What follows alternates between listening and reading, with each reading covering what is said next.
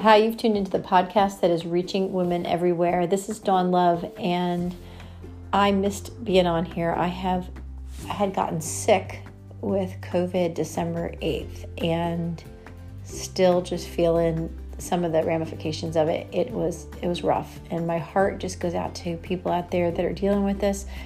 I want to tell you, I have not lived in fear about it by any means. I trust the Lord. It really was a tough illness, and it's just an example of any illness. We want to seek the Lord through it. I mean, there were times I just cried out to Jesus' name because that's all I could do. And the scripture that came to mind often was, "Let the weak say, I am strong." And I would just whisper, I'm strong, Lord. I'm strong. I'm strong. And I just didn't have the strength. And so many people deal with illnesses on a regular basis, or they're dealing with something right now. And the holidays, of course, it kind of stunk and it was hard. But it really just put things in perspective. Here I started December with this heart just determined to share this devotional and to keep Christ in the center of everything with Christmas.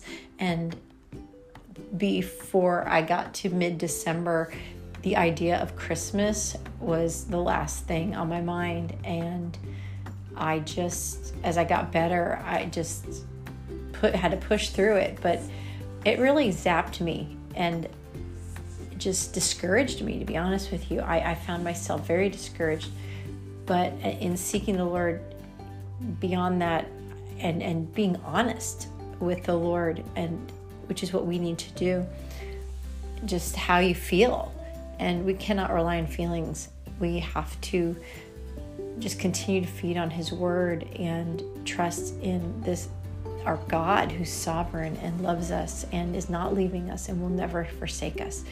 And I want to encourage all of you out there, whatever the Lord has for you, especially as we come into this new year. Not everybody, but a lot of people get these ideas of New Year's resolutions, and it's just an idea of like a reset or an opportunity for us to make goals. We want to do better. We want to be a better person. I find myself doing the same thing. I never really made a New Year's resolution, but I do definitely reevaluate where I want to change and what I want to do different for the next year. I do use that as a mark, and I don't think there's anything wrong with that. I think we need to do it more regularly than once a year. I found myself reading Galatians and listening to what Paul was saying, and he ended up having to he was defending his ministry as he was talking to the church of Galatia, and he was explaining to them, look, I persecuted the church, and I was, the Jew of all Jews. Here he kept the law. He was a high-ranking official, and all these things became they're nothing in compared to the true ministry he's called to in Christ Jesus. And he said in verse